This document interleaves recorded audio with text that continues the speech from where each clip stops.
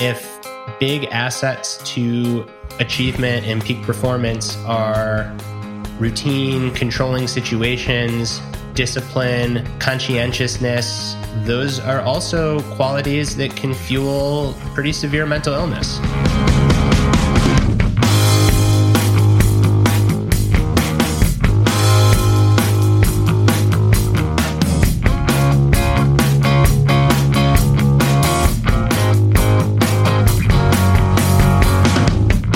Welcome to the Growth Equation Podcast. I'm Steve Magnus, and joined as always by my good friend and colleague, Brad Stolberg. Our aim on this podcast is to have nuanced, evidence-based conversations on topics that impact performance.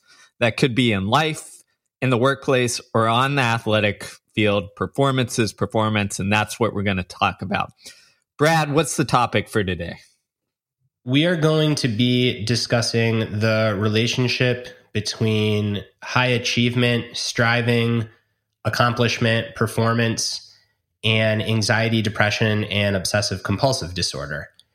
And to set the stage a little bit, last week, the New York Times ran a profile entitled "Chelsea Sodaro Conquered Kona, Then the Real Struggles Returned." And for those that are unfamiliar with the sport of triathlon, Kona is the world championships, and Chelsea is the reigning world champion. So she is the best swim, run, biker in the world at the longest distance event that they compete for at a world championship level. So really superwoman, if there is one in endurance sport. Shortly after she won the world championship, she descended into a pretty vicious spiral of anxiety and panic. And kudos to Chelsea, who we both know a little bit, for sharing her story, and kudos to the New York Times for treating it so well. So our goal here isn't to analyze this story, but really just to use it as a springboard for this broader conversation on a topic that is really important and not too often discussed, which is if big assets to achievement and peak performance are routine, controlling situations, discipline, conscientiousness, those are also qualities that can fuel pretty severe mental illness. Yeah, I like to think of it, the thing that makes us great can often get in the way. And I know this from personal experience and experience working with athletes as well, is that those qualities you talked about, that extreme level of discipline, the ability to control your environment, the ability to kind of like single-mindedly focus and almost obsess over something, can make you really freaking good, especially in endurance sports where essentially, whether it's triathlon or cycling or running or whatever have you, the payoff is essentially accumulating a large amount of work, almost like single-mindedly focused on it over a very long period of time. And that leads to performance gains. And the hardest thing I think about this is that as an endurance athlete, especially, these attributes are celebrated. And I'll broaden out. It's not just as an endurance athlete. I think culturally, they are celebrated. So if we look at the workplace, the kind of go all in hustle culture, work until you can't is kind of commonplace in the US. If we look at education, like the striving for, being in the top of your class to get into a good school is part of the culture. And in fact, there's some data that shows that, again, the thing that makes us great, that leads us to that great GPA and SAT score in college, also is the thing that makes us miserable. And we're seeing that part of, again, a smaller part, but part of the teenage mental health crisis is due to kind of this crazy obsessive focus that just isn't sustainable. So I think that's what we're trying to get at here, Brad, is we have this tension that is that makes things 10 times harder to deal with, which is the thing that fuels your greatness often can be the thing that like drives you off the cliff or gets in the way. And then when you feel that moment of like, okay, I'm in a bad spot, whether that's depression, anxiety, OCD, or some sort of mental health thing, the tools that you've relied on to get through these challenging times in the past, which is like put your head down and work or what have you, backfire. And that's what makes this so freaking tricky to kind of deal with. So I think that it's worth separating depression from OCD and anxiety. These are all syndromes and they're very closely related. But I think that they fall into two distinct branches of the tree. And I think that their causes in high performers could be a little bit different. So let me take a stab at this. Depression, feelings of meaninglessness, lack of purpose, sadness that is not really even sadness. It's painful how little anything matters and how bad one feels. Lethargy, apathy, no energy, colors just turn to gray. And I think with high performers, what often happens with depression is one of two things. One is that we tie our identity too closely to our pursuits. And we get on this roller coaster ride of highs, which is great. But then when the lows come, they're really low. And it's just really hard for our nervous systems to ride that roller coaster without at some point just checking out.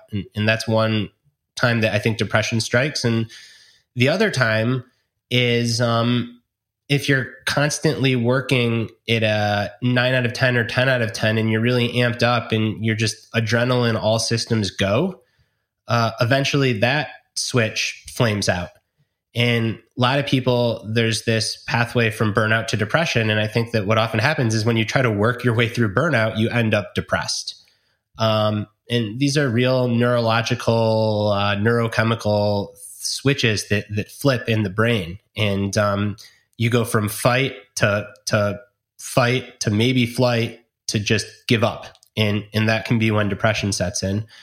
Whereas anxiety is really around trying to control situations that can't be controlled or trying to answer questions that can't be answered, and then escalating levels of angst, panic, restlessness, pain, because you can't control those situations or you can't answer those questions. So link it back to high performers. Well, you need some level of identity pursuit fusion to be great at what you do. You want to control your environment to be great at what you do. And you want to leave no stone unturned and no potential performance question unanswered to be great at what you do. And oh, by the way, if you approach greatness at what you do, you're going to be working really hard all the time in high energy, high adrenaline situations. So it really is kind of a perfect biological storm to set you up for experiencing depression or anxiety if you are also a really high performer, high striver. And I know that you've seen this in a lot of athletes, as have I, but I've also seen this in the corporate world. I've seen this with entrepreneurs. You hear about this with artists all the time. So this is not just a physiological thing that relates to sport and using one's body. This is really about caring deeply about what you do and trying to be great at it. And like you said, I think that it's both the traits that help make you great are also the traits that set you up for failure, and the traits that you need to develop to be great are the same traits that can get in your way when it comes to mental health. Absolutely. And one caveat I want to put on here, because I think there's really importance here, is that often we talk about mental health and depression and anxiety or OCD and what have you. The reaction is for someone to be like, oh, I don't have OCD, so I'm not going to worry about that. But what I like to say here is like there's shades of gray on here. So you might not have obsessive compulsive disorder, but you might have like a high tendency towards like perfectionism, where, you know, if something doesn't go perfect or within your control, you still feel like anxiety around that. And I think that's what you're getting at from that depression versus anxiety side is those are kind of two of the typical responses, even if we aren't clinically diagnosed OCD or clinically diagnosed anxiety disorder or depressive disorder, is that sometimes like we default to those kind of paths based on kind of the environment that we're kind of pushed in when we're pursuing something at the highest level. So I think that's kind of the messiness that we're dealing with. One other addition to really try to paint the whole picture here is perhaps another driving force is that people that struggle with feelings of existential distress or fears of death and dying or fears of not being able to control things, fears of loss, very human things. Perhaps instead of confronting these skillfully, often with the help of teachers, therapists, friends, community members, really high performers just numb them away by throwing themselves completely into their pursuit. So training your ass off to be the best athlete in the world or to start a company, you don't have much open time and space to think about how no one's going to remember you when you die. A really uncomfortable feeling in thought. But when that championship race is over and suddenly you're not training for 3 weeks because your coach tells you that your body needs time to recover and you have this chasm of open space, well, you can't deal with these kinds of intrusive thoughts in the way that you always have, which is numb them away or just throw yourself into your pursuits. And even this is on a spectrum. So there's a famous book called The Denial of Death. And in it, the author argues that we all throw ourselves into these big, grand projects to help us cope with the fear of death. And this is really good because if we didn't, then humanity would just stagnate, right? Humans are the only species that we're aware of that knows that we're going to die. And that's a real challenging thing. But I think that sometimes that fear gets really, really big and we just keep throwing ourselves into projects. But then eventually when there's a gap, that fear or the fear of loss or the fear of insignificance or irrelevance, whatever it is, it rears its ugly head. And if our normal coping mechanism is just to numb ourselves with striving and performance and we can't or that's not available, then those things can bubble over. So there's nothing abnormal about having these questions, but what's abnormal or what can become abnormal is when sometimes they're unanswerable and certain people can't take that and they keep using the tools that they have in sport or in the creative world or wherever it is to try to like get to the bottom of it, but there is no bottom. And then you end up in a spiral of intrusive thoughts or anxiety or depression. And, you know, one place you often see this in sport is after a major injury or retirement, right? And there's actually research on this that shows that it is a feeling often felt like a loss of self or some sort of depressive like episode or sometimes full-blown depression.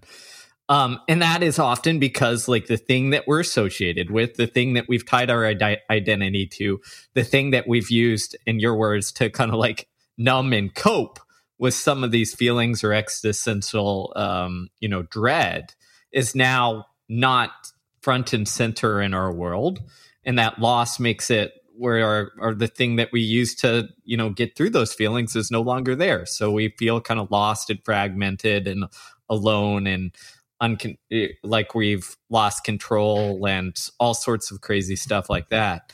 And I think what we're getting at here is that we're looking for what I'll just call that middle path or that flexibility, because it's like, we're not saying, hey, don't tie your sense of self to like some sort of pursuit. Like in many ways, a vibrant, intrinsically motivated pursuit is what helps us deal with and like navigate life in a successful way. And we're not saying, like only develop, again, this kind of secure attachment and no flexibility or cement ourselves. What we're trying to get at is almost that middle path of like, we need robustness and flexibility. We need to be secure, but not totally cemented, like in that path. And that's really freaking hard to do. And I think that if you are someone that is a striver and a high performer and a pusher, I think that it just calls for intentionality to look the other way and potentially preventative care. And whether that is to join a support group, whether that is to seek therapy or coaching, even before like you enter crisis mode, I think that that's really important. I wish that I would have seen a therapist before I had full blown OCD and depression, because I think that maybe I wouldn't have had I had some of these tools, instead of just throwing myself into work and not thinking about these things until suddenly that's all that I could think about. You know, one thing I want to say there is often the fear, and I know this because I had this fear myself, often the fear is, especially in high strivers or pushers, is you kind of latch on to the idea that, oh, my discipline, my single-minded focus is the thing that makes me good. If I go see a therapist, or if I get treatment, or if I take some sort of, you know, anti-anxiety drug or antidepressant or what have you, that's gonna like get rid of my superpower, right? And I think that stigma is still often in our society, where we think that we're gonna lose the thing that has led us to achieve, and it almost pushes on that dread even more and prevents people from, again, finding different ways to cope with the things that we're talking about. It's a really good point. And I think it's worth here clearing up some of that stigma to the best of our ability. A good therapist is not going to turn off your drive. They're going to help you channel it, and they're going to help you look out for the other side of that same coin, and to try to keep it more of a gift than a curse. And at the very least, to be aware of when it might become a curse, and to have practices to help you manage through that. SSRIs, it's the one medication that I know enough that I can speak to with some authority. It depends. There's nothing about an SSRI that's going to dampen your motivation. When the drugs work for people, they're absolutely phenomenal. They don't change you as a person. They literally just help to lessen the anxiety or depression. They're truly miracle drugs when they work. However, they don't work for everyone, and some people experience side effects. And one of the side effects is weight gain. And if you're an athlete, sometimes that will hurt your performance. Another side effect for some people is fatigue and sleepiness. If you're trying to start a company, that might hurt your performance. So there's trade-offs, but the point is that in the hands of a good physician, they can help you navigate those trade-offs and find something that works if you are experiencing enough distress where you think that medication might make sense. Another thing that is related, I think, in many ways is just this, like, the metaphor that I use is like a screwdriver. And I think that the key to really good performance, right? If you're listening and you're an athlete and you're doing a 20-minute FTP test on the bike, or if you're an entrepreneur that is like starting a company, or if you're a writer that's just cranking, my guess is that some of you will have this experience of feeling like you are just tightening a screw, and you're just tightening it and tightening it and tightening it. You're just winding that thing up. And it feels kind of good to tighten that screw, but it also kind of hurts. But that's part of what makes it feel good, is like there's some pain involved, and you're just tightening it and tightening it and tightening it. And that can lead to breakthrough performance, but that's also very similar to the feeling of anxiety, OCD, or depression, where that screw is intrusive thoughts or feelings of despair or meaninglessness, and you don't know how to release from it. All you know how to do is tighten it. And my guess, I don't know enough about the neurochemistry, but my guess is, like, if you were to image two people's brains, one tightening the screw in the productive direction, the other tightening it in the destructive direction, you'd probably see brain activity in the same exact parts of their brain. Yeah, that's interesting. I think you're probably spot on there. And I think that gets, like, again, the kind of nuance of this. One of the things that really, you know, struck home to me, because again, I've struggled with this, is I remember there was, I think it was a 2009 paper by Adrian Feder on, I forget the title, but it was something on resilience, like the psychology or psychobiology of resilience. And in there, outlining the research, they said, you know, resilient individuals are really good at activating the stress response and then like efficiently turning it off. And then there was other work, I forget where it came from, but I was reading at this time, again, this was several years ago, that it essentially said that we often think of like tough, resilient, high performers as the people who always compete. I think this was in the book Top Dog, who are always on, always competing. But the reality is the top performers are often, according to the research, the ones who can flip on and off the competition switch.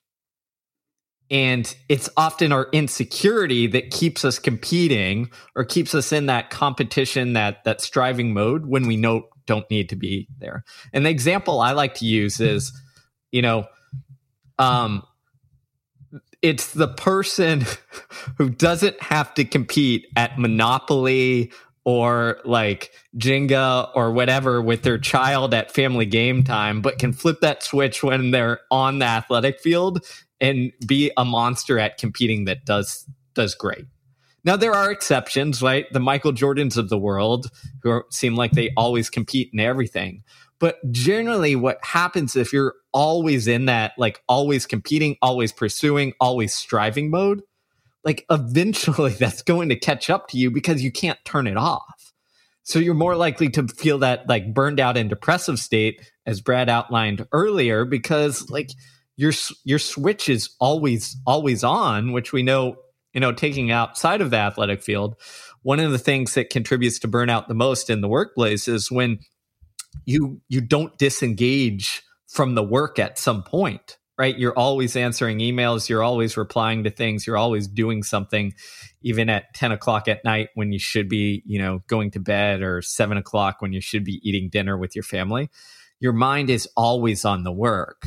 So we often think that, if I give up, if I switch off, like that means that I'm never going to be able to turn things back on. But the research tends to back up that for the vast majority of people, if you can train your way to do that, you don't lose that competitiveness. You don't lose that motivation. In fact, you probably have a higher level of it because like you're not just digging a hole at all times with always being on. Yeah, I think the other disorder that is related to performance in this way for many people that we haven't brought up that we probably should have in opening is substance use disorders, or colloquially addictions. And I think here you see this all the time in ultra marathoning, where like 9 out of 10 people doing ultra marathons are in recovery, whether it's cocaine, opioids, alcoholism. And why? Because A, I think you numb some of that intrusive thinking that drives addiction. And B, there's a certain level of addiction that is required for good performance in ultra marathoning, addiction to the sport, addiction to pain, that feeling of just like getting wasted, even though you're going to feel like shit, and even though it hurts, but you just can't stop. That's probably what winning a 100-mile ultra marathon feels like. You're just getting wasted out there on the course, knowing how terrible it's going to feel and how much it hurts, but you can't stop. And here, I think there's even another layer of nuance, which is tools like throwing yourself into performance work really well until they get in the way. So for example, getting addicted to running ultra marathons is a lot better than alcoholism or cocaine or opiate addiction. Throwing yourself into work after a loved one has passed away is a lot better for some people than grief that might lead to suicidal thinking. So those things work, but then eventually for most people, they stop working. And that's when we ultimately need to face some of these deeper fears and feelings, again, often with the help of a therapist, a friend, a coach, a community member, some combination of all those, to find some peace and freedom. So there's just levels and levels of nuance here, right? Because again, I think of the person in recovery. Like if I came to you, Steve, and I was like, really on the edge of losing my life due to substance abuse, encouraging me to take up ultras might be the best thing in the world that ever happened to me. And maybe I'll run ultras happily for the rest of my life. But at some point, whatever demon was driving the addiction and is now driving the ultra performance might creep up on me. And then I still won't have the tools to address it. Yeah, I call that like our tendency to like replace, right? Where we've replaced kind of a vice with something that still fills that void, but is, societally or culturally better. And that's a good tactic to get out of the hole for anything. But ultimately, we have to kind of deal with the thing and develop tools to deal with the thing. Because if we don't, as you pointed out, we're still vulnerable. And I think that gets us all the way back to where we started this conversation, which is like often the tools that we use to, deal with the thing in endurance sport are like throwing ourselves into the work, like, going obsessive, all that stuff. And I should say back out, not just endurance sport, but like same in the workplace, same in education, like, to deal with uncertainty of like, oh my gosh, my future is on the line. What do high school kids and their parents often encourage them to do? Like go all in and take 55, test prep courses and AP courses and like everything to get this illusion of control that just isn't there. Instead of like what we probably should be dealing with is like the reality of like, hey, it's okay if we don't like get in your top college choice and life isn't going to end, and like, give them the tools to navigate some of these situations instead of, going all in. So I'm going to attempt to close this up and to bring it together. The thought that I have is you can, and this is an oversimplification for sure, but I think it's still really valuable and I think it's thematically true. You could imagine there's this chemical potion of juice or fuel or whatever liquid or gas you want to imagine. And some people have this potion. And sometimes the potion goes into the left tube. And when it's going to the left tube, it leads to incredible performance. The will to control, the will to master, addiction, obsession, identity fusion, all these things that are associated with achievement, innovation, changing the world. That same fuel and that same potion sometimes goes down the plumbing in the right direction.